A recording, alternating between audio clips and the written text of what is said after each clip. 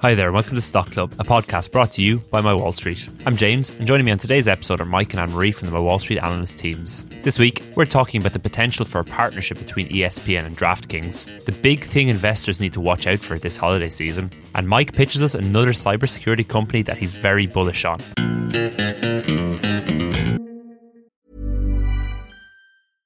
Hey, I'm Ryan Reynolds. At Mint Mobile, we like to do the opposite of what Big Wireless does. They charge you a lot, we charge you a little. So naturally, when they announced they'd be raising their prices due to inflation, we decided to deflate our prices due to not hating you. That's right. We're cutting the price of Mint Unlimited from $30 a month to just $15 a month. Give it a try at mintmobile.com/switch. $45 up front for 3 months plus taxes and fees. Promo rate for new customers for limited time. Unlimited more than 40 gigabytes per month. Slows full terms at mintmobile.com. So guys, over the past few episodes of Stock Club, you've probably heard us mention Horizon a couple of times, and in particular the recent Horizon members meetup we had here in Dublin, where a whole bunch of us got together in a room for an evening and chatted about investing, along with our special guest, Bill Mann from The Motley Fool. We've had a lot of questions into the podcast since then asking us about Horizon and how you can go along to the next one of these Horizon meetups. We've got a couple planned for next year already. So we're kicking off the pod this week with just a little quick chat about Horizon and how you can get involved in Horizon if you want. So as if you don't know already, Horizon is our premium service run here at My Wall Street. It's run by Emmett, who's our Chief Investment Officer. He's the target to grow the value of the Horizon portfolio 10x in 12 years. So if you sign up to Horizon, essentially what you're doing is you're getting access to Emmett's personal growth portfolio as he tries to hit this 10x target in 12 years. Currently, there's a library of about 32 active stock pitches in Horizon. These are the companies that Emmett is really excited about right now, and some of which he's already invested in. Each of these pitches come with a video pitch from Emmett and an executive summary as well of why Emmett thinks this company can grow multiple fold from today's level. On top of that, you also get a view of every investment Emmett has made with his money since 2019, both public and private companies. You also get free tickets to all of our future meetups. As I mentioned, there's a couple planned for next year already, as well as access to an active online community of other members, buy alerts from Emmett, weekly emails from Emmett, and loads of other great stuff. So look, I know kind of the world of investing at the moment is quite bizarre, but it's a matter of historical fact that the best investments are usually made in the worst of times when other people are running for the hills. So as anyone who's listened to Emmett will know, it's the investments that he's making right now, including some that he mentioned at the last Horizon meetup, that he believes will have the best chance of achieving those exponential growth and gains over the next few years. So in light of so many of you getting in touch with us, we've actually decided to offer 50 Stock Club listeners today a very special discount to come and join Horizon. We've never done a discount like this before for Stock Club, but we're so confident that right now is the best time to be in Stock Investor that we're opening up 50 spots for Horizon for a 40% discount on our full price. So whether you're paying in euros, dollars, pounds, whatever currency you're paying in, that's a lot of money saved. It's very simple to avail of this. All you need to do is follow the link in the notes for today's show, create a free My Wall Street account if you don't already have one. It only takes a few seconds to set up. You'll then be directed to the checkout page of Horizon and the 40% discount will already be applied. Alternatively, if you don't want to follow that link, you can just go to mywallstreet.com/about/Horizon. Click the Join Horizon button on that page and then input the discount code Horizon40, that's HORIZON40 at the checkout, and you'll be able to avail of that 40% discount. Remember, we're only opening this up 50 spots to Stock Club listeners this time around. So once those spots are gone, they are gone. So make sure to move fast on that. Mike and Marie, haven't said hello to you guys yet. I was so busy talking about Horizon. Let's get straight into things. So one of the big stories from the last week is DraftKings. DraftKings stock popped off rumours of a potential deal with the king of sports in America, ESPN, last week. Neither party has commented on this speculation.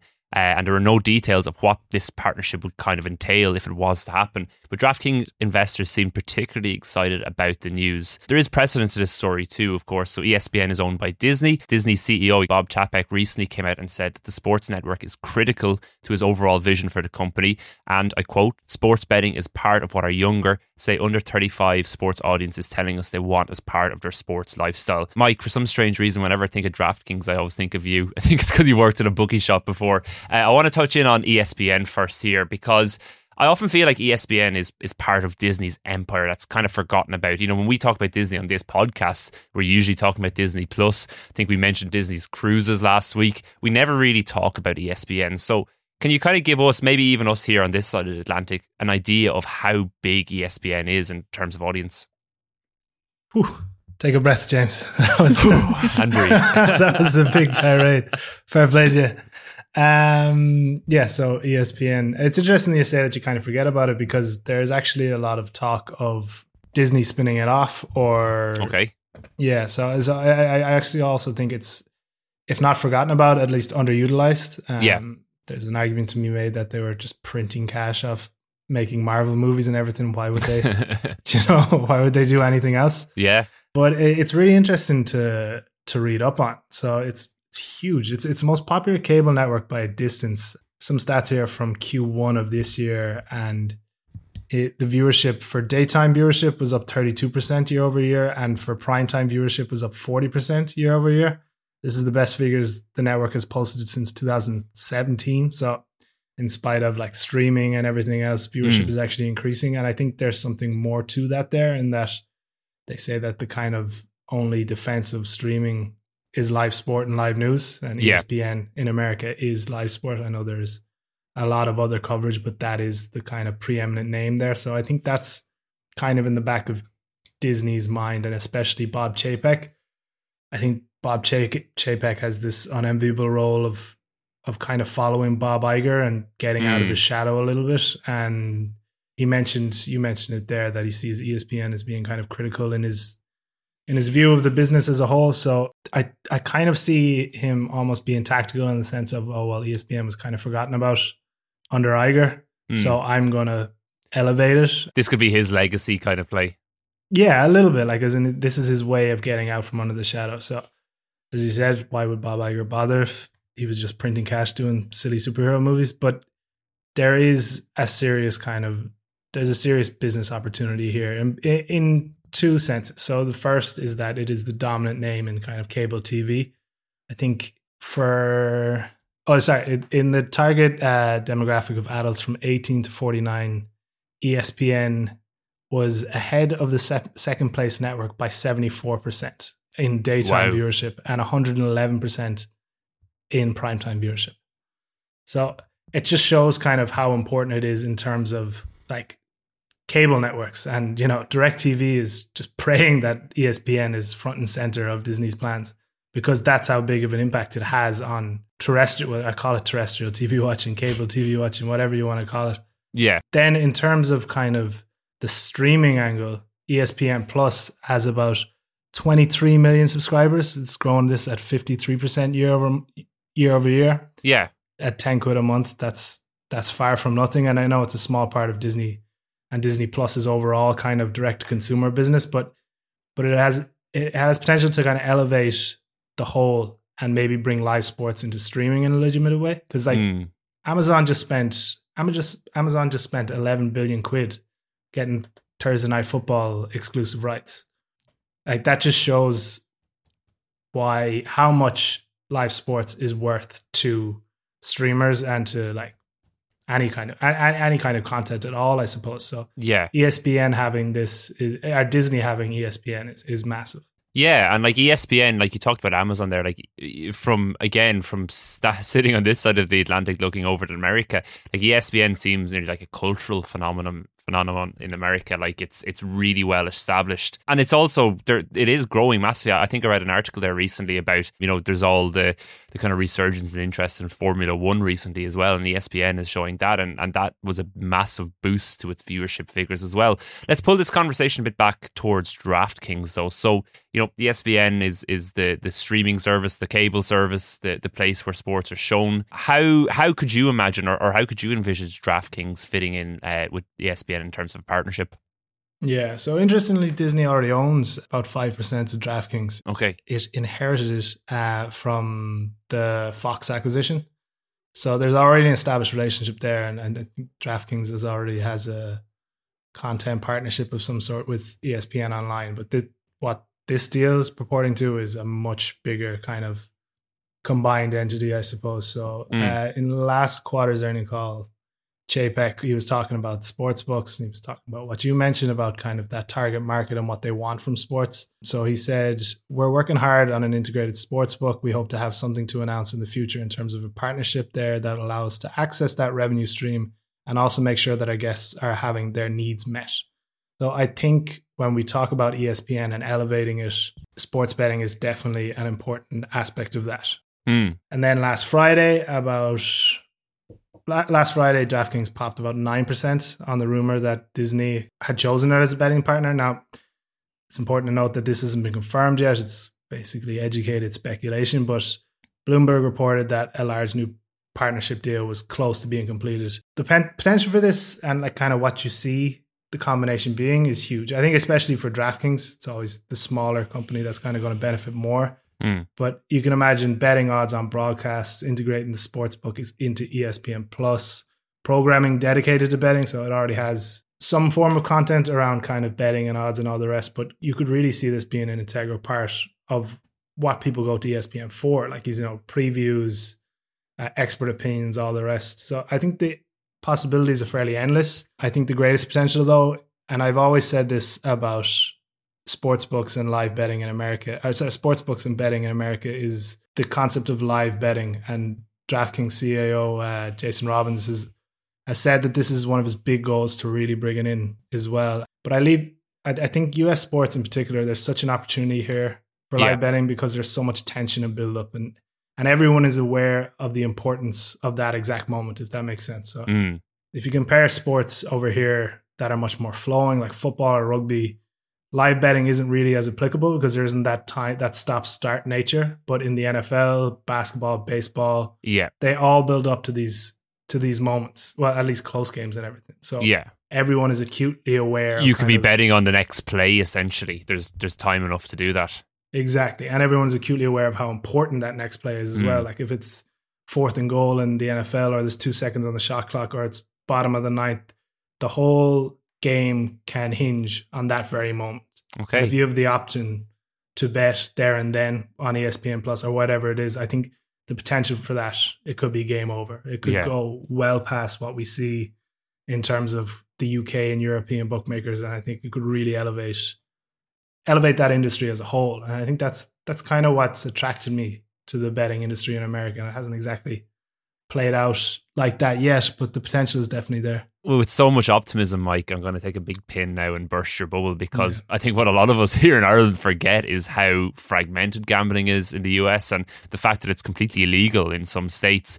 I want to go to California because there's an impending vote on Proposition 27, which will essentially is a vote on allowing online and mobile sports betting to occur in the state of California, outside of Native American tribal lands, where I believe that's the only place it can happen currently.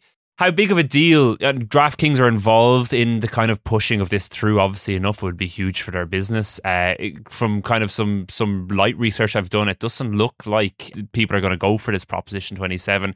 How big of a deal would this be for DraftKings if it was to go through? And in general, how big of a challenge is this kind of, I suppose, state by state laws on gambling for a company like DraftKings? Yeah, so DraftKings CEO Jason Robbins, he came out this week to say he doesn't really expect the bill to pass and he doesn't see gambling in California until at least 2024, which is a setback. It's kind of, it feels like a bit of a surrender, kind of the way he said it and stuff. In a way, is the vote's happening next month, but apparently there's huge spend on the other side. I'm not sure where that's coming from, but potentially casino owners and the Native American gambling community protecting their ends. I'm not sure, but it's also there's a sense also of, well, it doesn't happen this year, it'll happen next year, and it kind of called it an inevitability. And California is the largest state in America by population. I think if you see something like this with each state around it gaining great tax revenue and a lot of citizens wanting that to happen, I do agree with the kind of inevitability factor. But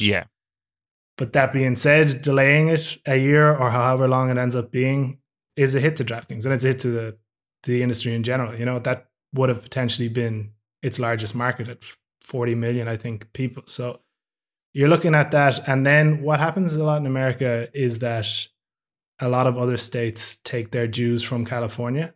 So they might be waiting for their example to follow. This happens a lot more than you think. So there was California brought in the recent ban on combustion engines for cars, and they're going full electric in production wise. So they're saying that was so significant because California is the largest state, but also because an awful lot of states follow suit from California's actions. So so not only does it being delayed affect California and potentially biggest market, but it also may affect a number of other states that might have followed suit too. Yeah. So hopefully for DraftKings and for investors, we don't see too much of a delay. But I think what's important about this is it exposes a kind of fallacy we fall into investing. And I'm not sure how to describe this perfectly, but when there's a very clear pathway established, that's immediately set in stone. So like online gambling was legalized federally, and we saw the success in New Jersey and wherever else. It was like, oh, this makes complete sense. The investment thesis is completely locked in as state by state open. Yeah. And I think it happened. It was really obvious with marijuana stocks and the kind of hype there.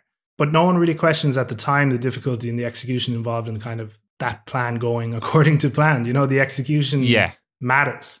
So it's just something to watch in the future when you get caught up in the kind of hype cycle that just because something can happen and it makes sense doesn't mean it will, or it doesn't mean that it goes swimmingly. And I think this is a perfect example of that. Yeah, you see it in so many industries. There was, weed stocks, there was the alternative meat industry, alternative dairy industry, good ideas, electric vehicles even to an extent a few years ago. When you see a trend coming, you want to get in and usually you invest in the company that's probably usually the only company in that industry, like a Beyond Meat or a Tesla. But it can take a long, long time for the other kind of parts of the puzzle to fall into place for it to gain enough traction and gain enough ground to really get going. And Marie, I'm curious, as someone who's lived in America and in Ireland, what do you think of, I suppose, the growth of gambling and the acceptance of gambling in America, and especially compared to, I suppose, a more mature market over here? I still think the American market is definitely developing. I think there are always going to be people in the United States, I would say particularly people who follow like college football maybe, who will always be opposed to gambling. I think they would see it as, I don't know, like infringing on the purity of sports or something like that. Sacrilegious. Yeah, and like they're like, oh, if you involve gambling, it obviously... everything is ruined essentially, because I think they're very much like, oh, people should watch sports for the love of the game kind of. But at the same time, like I remember reading comments from MGM's online gambling segment. The head of that, he discussed the fact that when they look at like watch metrics for games involving gambling, people are more engaged because obviously they're doing what Mike was talking about. They're betting live. So then it does mean that, you can be in the middle of the third quarter of an absolutely boring football game. But for those two plays that maybe you have managed to place a bet, that's all that matters in that moment. Yeah. So I don't know. It'll be very interesting to see how things unfold. I think we're at like 30 states are legalized now. So I'd say there'll probably be some maybe in more conservative areas that will never legalize, and that just be something you have to deal with. I know in Colorado, which is where my parents live, they were quite early to legalize, and it's now like everybody's nightmare because they have quite an open market there, and now virtually every form of advertising is just inundated with gambling companies trying to get your attention and trying to get you to sign up. And it's funny because here in Ireland, where there's discussions about banning gambling advertising, especially around sports events. So it's interesting to see kind of two flip sides of the same industry. Let's move on then. Anne-Marie, while I'm talking to you a few weeks ago, you spoke on this podcast about the difficulties that chip makers were facing thanks to the Ethereum merge, which I think I understand now after your explanation. But essentially what it was doing is reducing the dependency that cryptocurrency and the people who were mining these cryptocurrencies had on high-powered chip and those manufactured by the likes of NVIDIA. Over the last couple of days and weeks, we've seen another challenge facing the industry, which is that the US authorities have introduced new export controls that will essentially ban US companies from exporting critical chip manufacturing tools to China. Ostensibly, this is a measure to slow down Chinese technological advancements, but of course it will really impact upon chip-making companies like AMD, Intel, NVIDIA, as I mentioned already. Looking at the chip industry over the past few months, Anne-Marie, there's been quite a few setbacks. How big of a deal is this latest restriction on the wider industry? I think this move in particular is going to impact the two companies you mentioned, NVIDIA and AMD. It's quite significant when we talk about advanced chips. So that's what we're talking about, chips that are dedicated to AI. And it's, like you said, the reason they're preventing the export of these chips and the components needed to manufacture them is to prevent this technology from getting in the hands of pretty much just the Chinese government.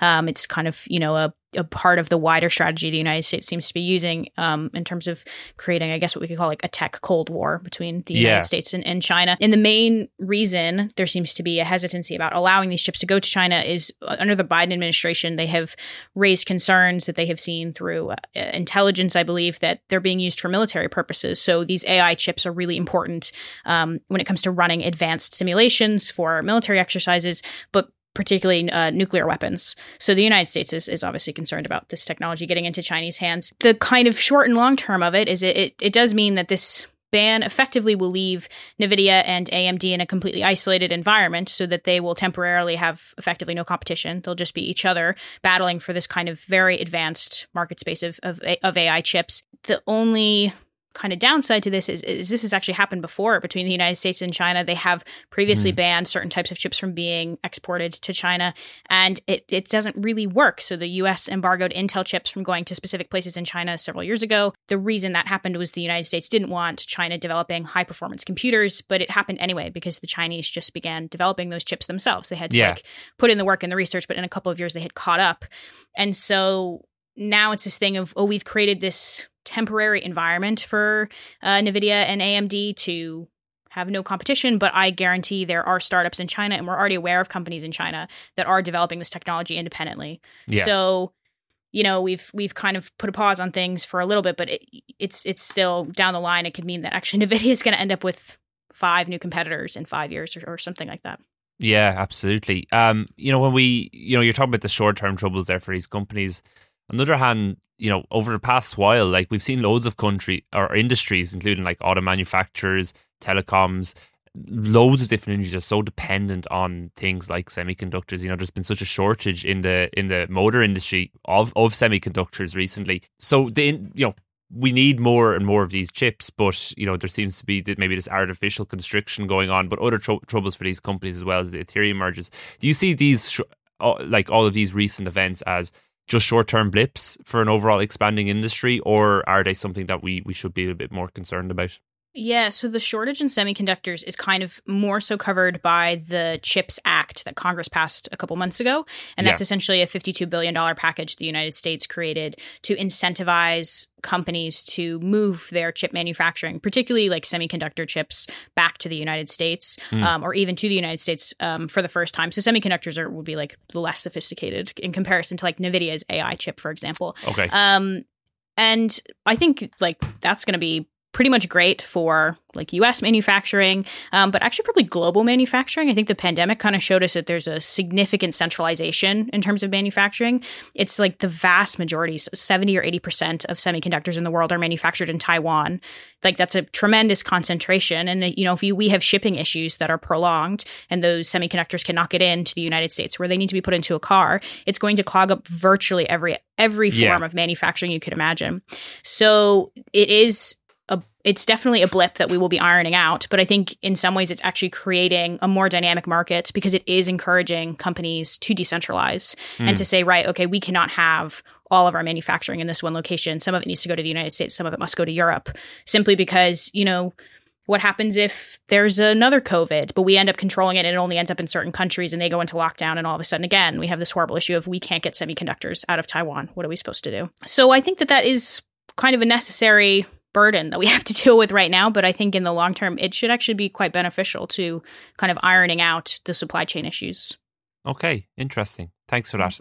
Okay, let's move on. And just before we move on, I want to remind you all of the exclusive discount that we're giving away to 50 Stock Club listeners to join Horizon. It's the biggest discount I think we've ever put on Horizon. Allow more of you to join us on this journey, which is a huge 40% off our full price. All you need to do is follow the links in the notes for today's show, create a free My Wall Street account if you don't already have one. You'll be directed directly to the checkout page with the discount code already applied. Alternatively, you can just go to mywallstreet.com/about/horizon and use the discount code Horizon40. That's HORIZON40 at checkout to get that discount. I also remind you guys that Stocktober is still running too. So every day in October, we're posting a new 60-second stock pitch video across all of our social media channels. These pitches give you all the basics you need to know about a selection of publicly listed companies that you can invest in right now. Some of them on the My Wall Street shortlist, some of them not on the My Wall Street shortlist.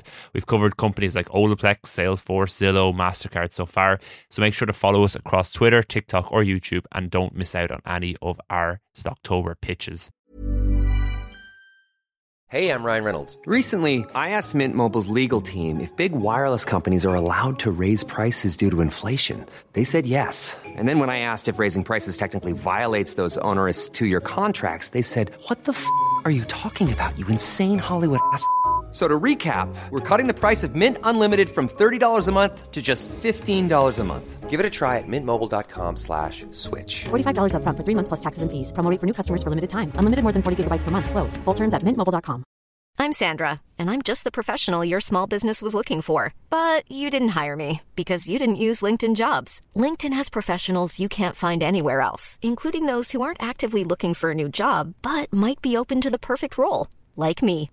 In a given month, over 70% of LinkedIn users don't visit other leading job sites. So if you're not looking on LinkedIn, you'll miss out on great candidates like Sandra. Start hiring professionals like a professional. Post your free job on linkedin.com/people today. Mailbag. Anne-Marie, we have a mailbag question for you today. So we're only in October, but many analysts and investors are already looking towards the key holiday season to see how it's going to pan out for retailers. Needless to say, the last few holiday seasons have been pretty odd, what with COVID and a global pandemic and all of that. But you know, we're kind of maybe moving a little bit more towards normality in terms of diseases, but a lot of other pressures on the market at the moment. What do you think will be one of the biggest trends or one of the biggest things to watch out for, particularly for retailers this holiday season? Yeah, I guess the big trend that we're going to see is discounting, and more discounting. It's going to be a great holiday season if you are a shopper, and probably a terrible one if you're an investor, it's looking like. So pretty much across the board, companies are just dealing with an excess of merchandise of all sorts. And it's not just like having way too much stuff, it's that it's the wrong stuff. So we heard about both Nike and Gap reporting that they only received their shipments of shorts and t-shirts for the summer last month. So it's too late. So now they're in this position of they either have to store it for a full year or they need to sell it at a discount now for Christmas. And this like isn't just clothing companies. We've actually heard from an Amazon warehouse in Nashville. One of their managers gave a quote to the Wall Street Journal in which she said that their entire warehouse is full of puffy jackets that were meant to be sold last winter that ended up showing up in the spring. And now they have aisles and aisles of bug spray that were meant to be sold in the spring and the summer, only showed up in the fall. Wow. So now all these companies are in quite difficult positions of how valuable is this shelf space to us, and do we need to be turning all of this merchandise over? Just to kind of put some numbers on this, so Foot Locker, Kohl's, and Gap reported inventories up 52%, 48%, and 37% year over year. That's huge. The big one last week was Nike. Their inventory is up 44%, which you really can't have when your sales have been virtually flat year over year. So difficult position. Yeah, so like great for shoppers, great for people doing their Christmas shopping, but for retail or like for the companies themselves then, and I suppose as a knock-on for investors, what does that mean? Compress profit margins?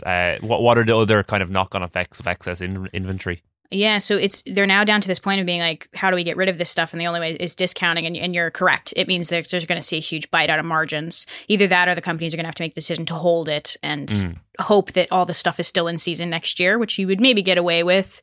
For Nike, for example, there's probably like less trends and stuff like that for sportswear. But I don't know, for Amazon, there could be huge trend shifts over the next 12 months and they could be stuck with all this stuff. Yeah, so you do have to kind of look out for that, particularly any kind of retailer. I mean, we've seen it.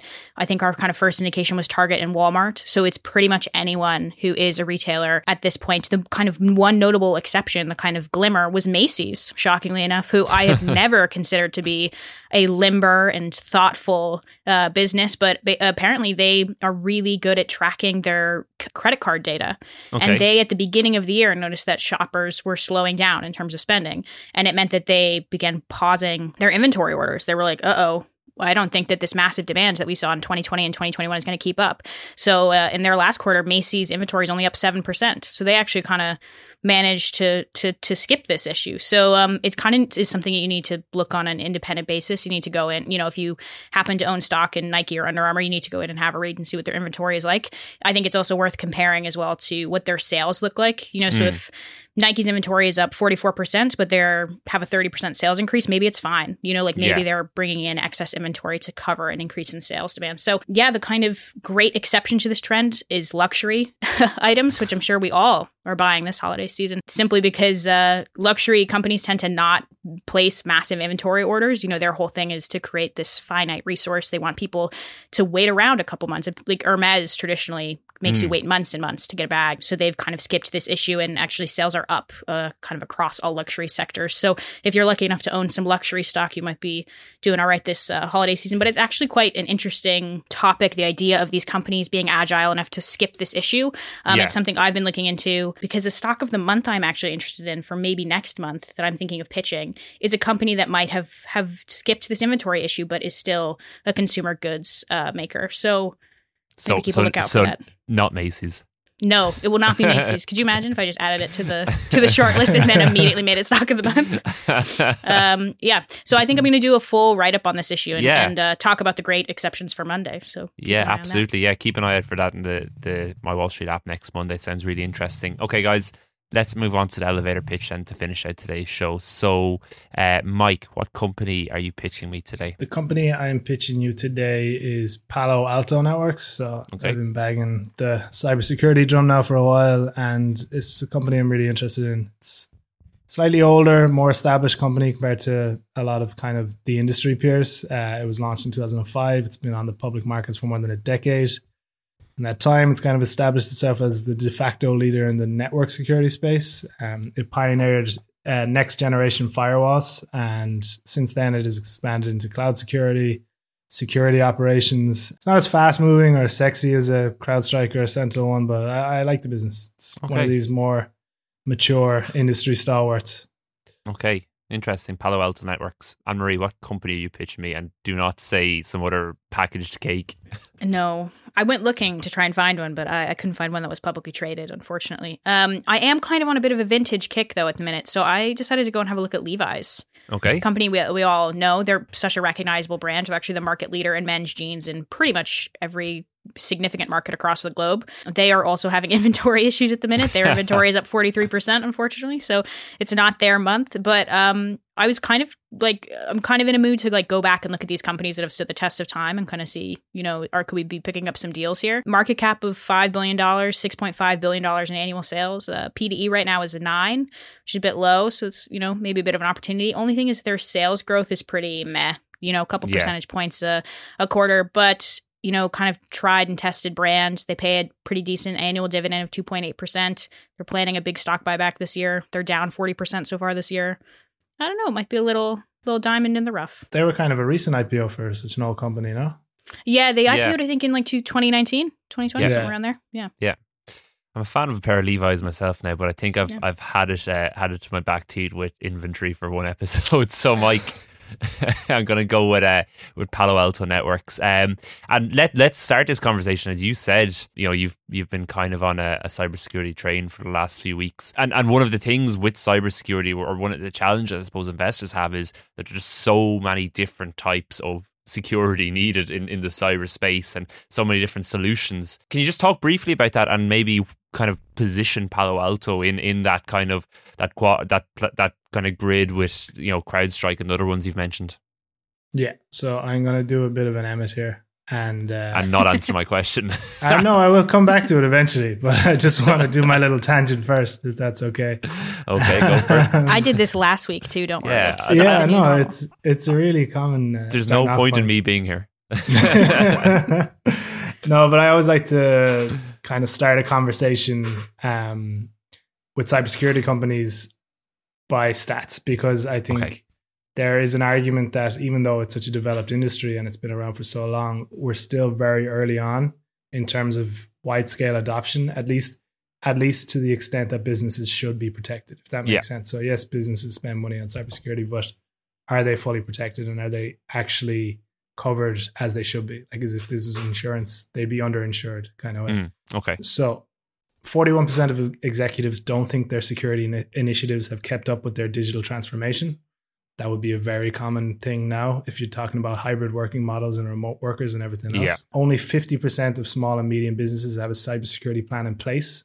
50%, which means 50% don't. 43% of companies feel financially prepared to face a cyber attack in 2022, which means 57% don't. Cyber criminals can now penetrate 93% of company networks. Wow. And the number of weekly attacks in 2021 grew 50% year over year. So when you kind of, I think this is a very timely company to talk about because there was just a major hack at a bunch of US airports on Monday. Did you hear about this? Yeah. I didn't hear about this, no. Yeah, and obviously we're coming off the back. We were talking about Take-Two and Uber on this podcast about a month ago as well. Yeah. We were talking about your man Mudge Zatko for the head of security for Twitter, and that's where the mind goes when you hear cyber attack. It's these wide scale public company breaches or a headline grabbing threat to major infrastructure. But the average attack might be a quick in and out job on your local insurance office or college or dentist. These types of attacks aren't sexy, but they're efficient and they're making hackers billions. It was reported last year that cyber attacks cost US companies $6.9 billion. And that's in blackmail and then obviously blackmail, recovery. Ransomware. Yeah. So now on to your question.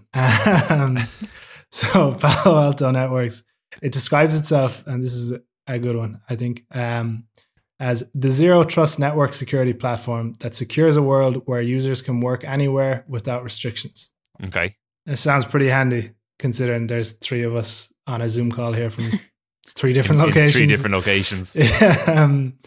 Yeah. And then according to Morningstar, it actually sells into all the Fortune 100 companies and more than 3/4 of the global 2000 companies. It's a market leader in network security, as network security demands about 20 to 25% of security budgets as a whole. So if you think network security and you think zero trust architecture, you're trying to protect. We're thinking of our own very small startup here, but if you can imagine a company like Intel with 100,000 employees across the world, if you're trying to protect that network, that's kind of how you should think of the scale of a Palo Alto Networks. It's built from software and hardware firewalls, which I think you kind of should be somewhat familiar with in terms of firewalls. I think everyone had the old McAfee on their boot up computer back in the day. This is a very advanced version of that. And it's also expanding into a new architecture called SASE. Oh, nice. Yeah, which stands for Secure Access Service Edge. And it's a growing trend in the industry. And it's seen as kind of a way of delivering zero trust networks for kind of cloud-based technologies. So a SASE architecture, we'll talk back to you. I will never take that seriously if anyone's talking to me about SASE architecture.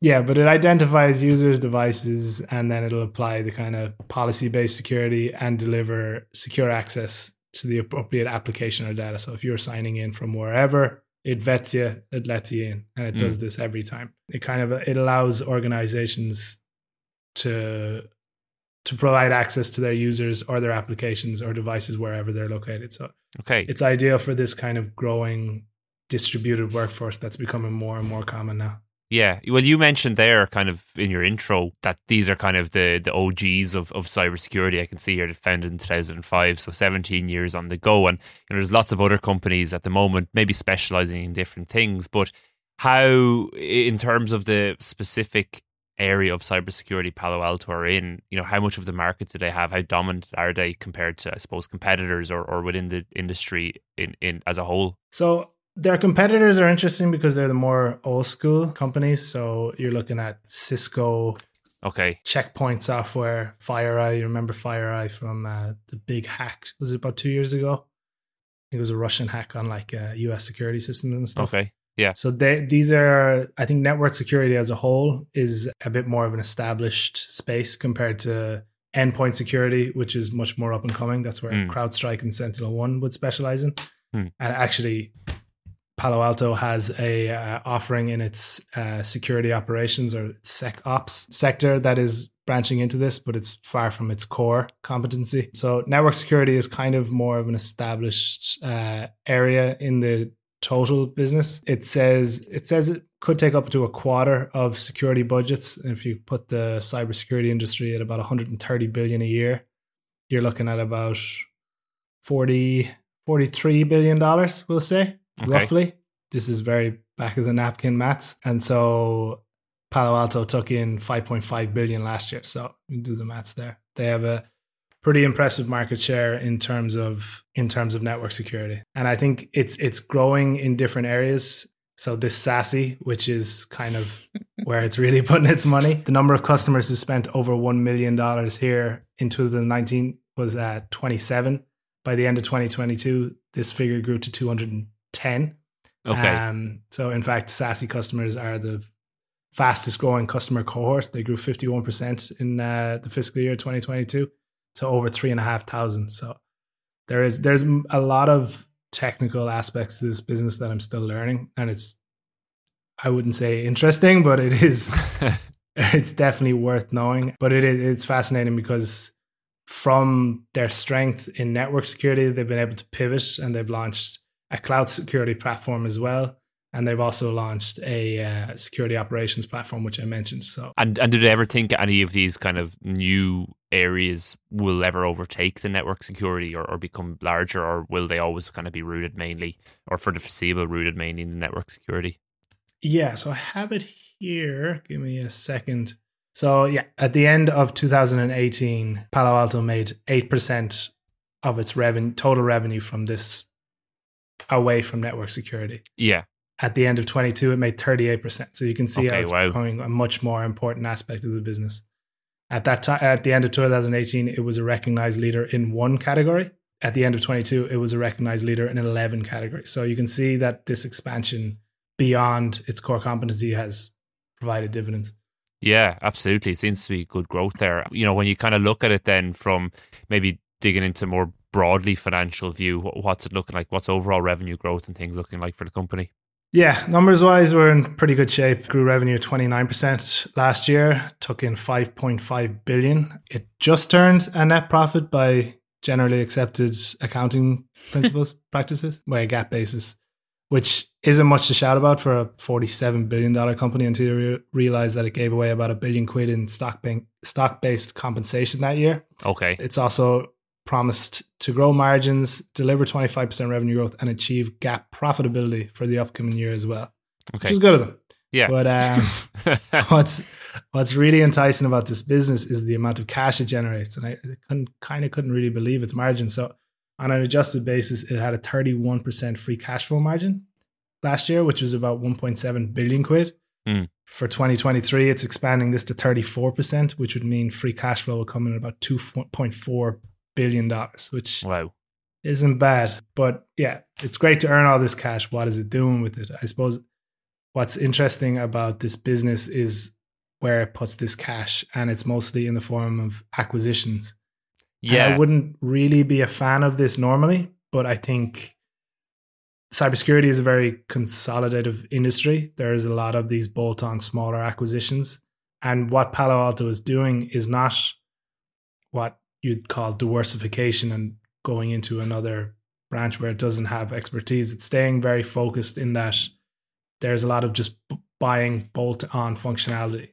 So you're buying up small competitors who might specialize in a very specific brand of log monitoring or whatever it may be, and then encapsulating that into the wider platform. So then you have I do feel, sorry to cut across, but I feel it's a very common characteristic of the cybersecurity industry. And again, it goes back to maybe that first question I asked. It's such a diverse and fragmented, and there's so many different solutions needed for so many different companies that instead of companies trying to, reinvent the wheel themselves every time, that sometimes it is just better to buy up these very, very specific solutions to be able to offer their customers these different products as, their use case requires. 100%. I think, was it Forbes?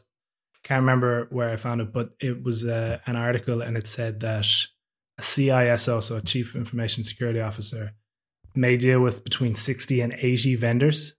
Wow. And yeah, which is nuts. That sounds like hell. Yeah. And you got to take into account the training that's involved with these, the staff to cover it, all the expertise involved in learning a new tool and everything else.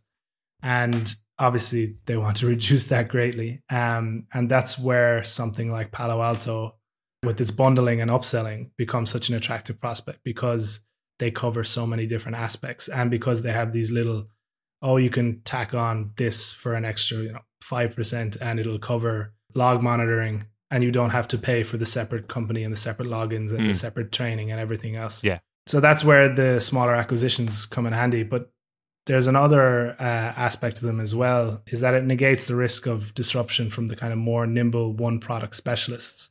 By buying up these smaller competitors, you kind of stymie their growth and you don't let them become a true competitor. Yeah. You can just have them within your own landscape, especially for a large company like Palo Alto, which can hoover up these smaller fries. It's got $2 billion in cash coming in every year. So, Mike, I suppose as we get to the end, what are, this sounds like a pretty good company. What are the risks, if any, that you see? There's always the perennial risk with any cybersecurity company of what happens if it gets hacked itself. I think we saw that with FireEye. That can be absolutely devastating. I would be concerned about competitors. I think it is a very competitive industry. George Kurtz, the CrowdStrike CEO, recently came out saying he's not going anywhere near network security, which is a good thing to hear. But with both companies kind of expanding so aggressively in terms of capabilities and products, there is going to be like an encroachment.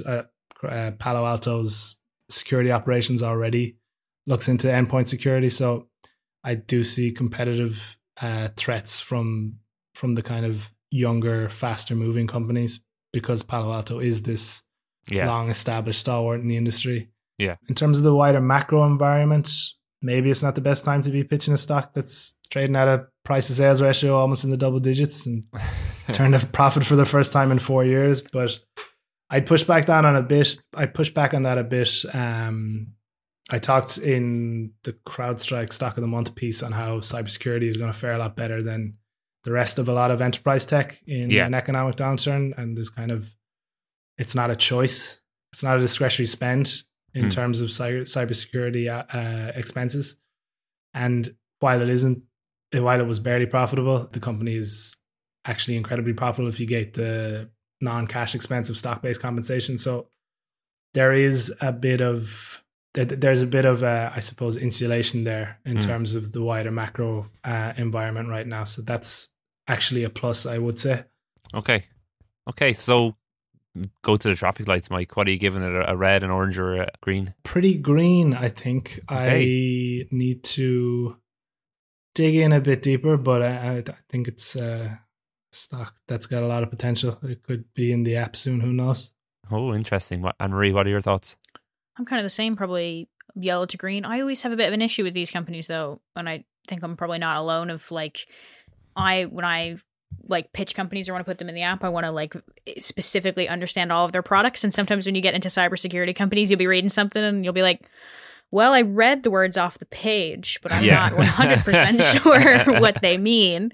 And I think that's just relate to that right now after 2 days looking at this company. Yeah. But, well, it's just kind of a comfort level thing. But I think if I sat down and did the reading and was just a bit more versed, I'd be comfortable with it. Especially with this high level tech, you can be forgiven to kind of resorting to the experts. Yeah. At certain points, you look at Gartner and Forrester Wave and see kind of, I almost rely on the people who know what they're doing. Exactly, yeah. Yeah, absolutely.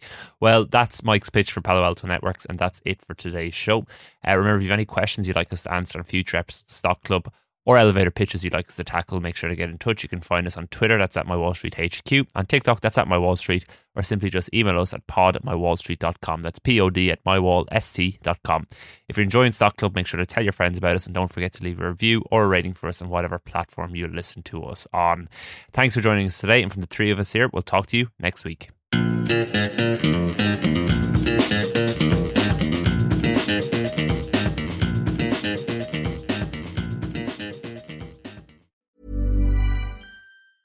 Mom deserves the best, and there's no better place to shop for Mother's Day than Whole Foods Market. They're your destination for unbeatable savings, from premium gifts to show-stopping flowers and irresistible desserts. Start by saving 33% with Prime on all body care and candles. Then get a 15-stem bunch of tulips for just $9.99 each with Prime. Round out Mom's menu with festive rosé, irresistible berry chantilly cake, and more special treats. Come celebrate Mother's Day at Whole Foods Market.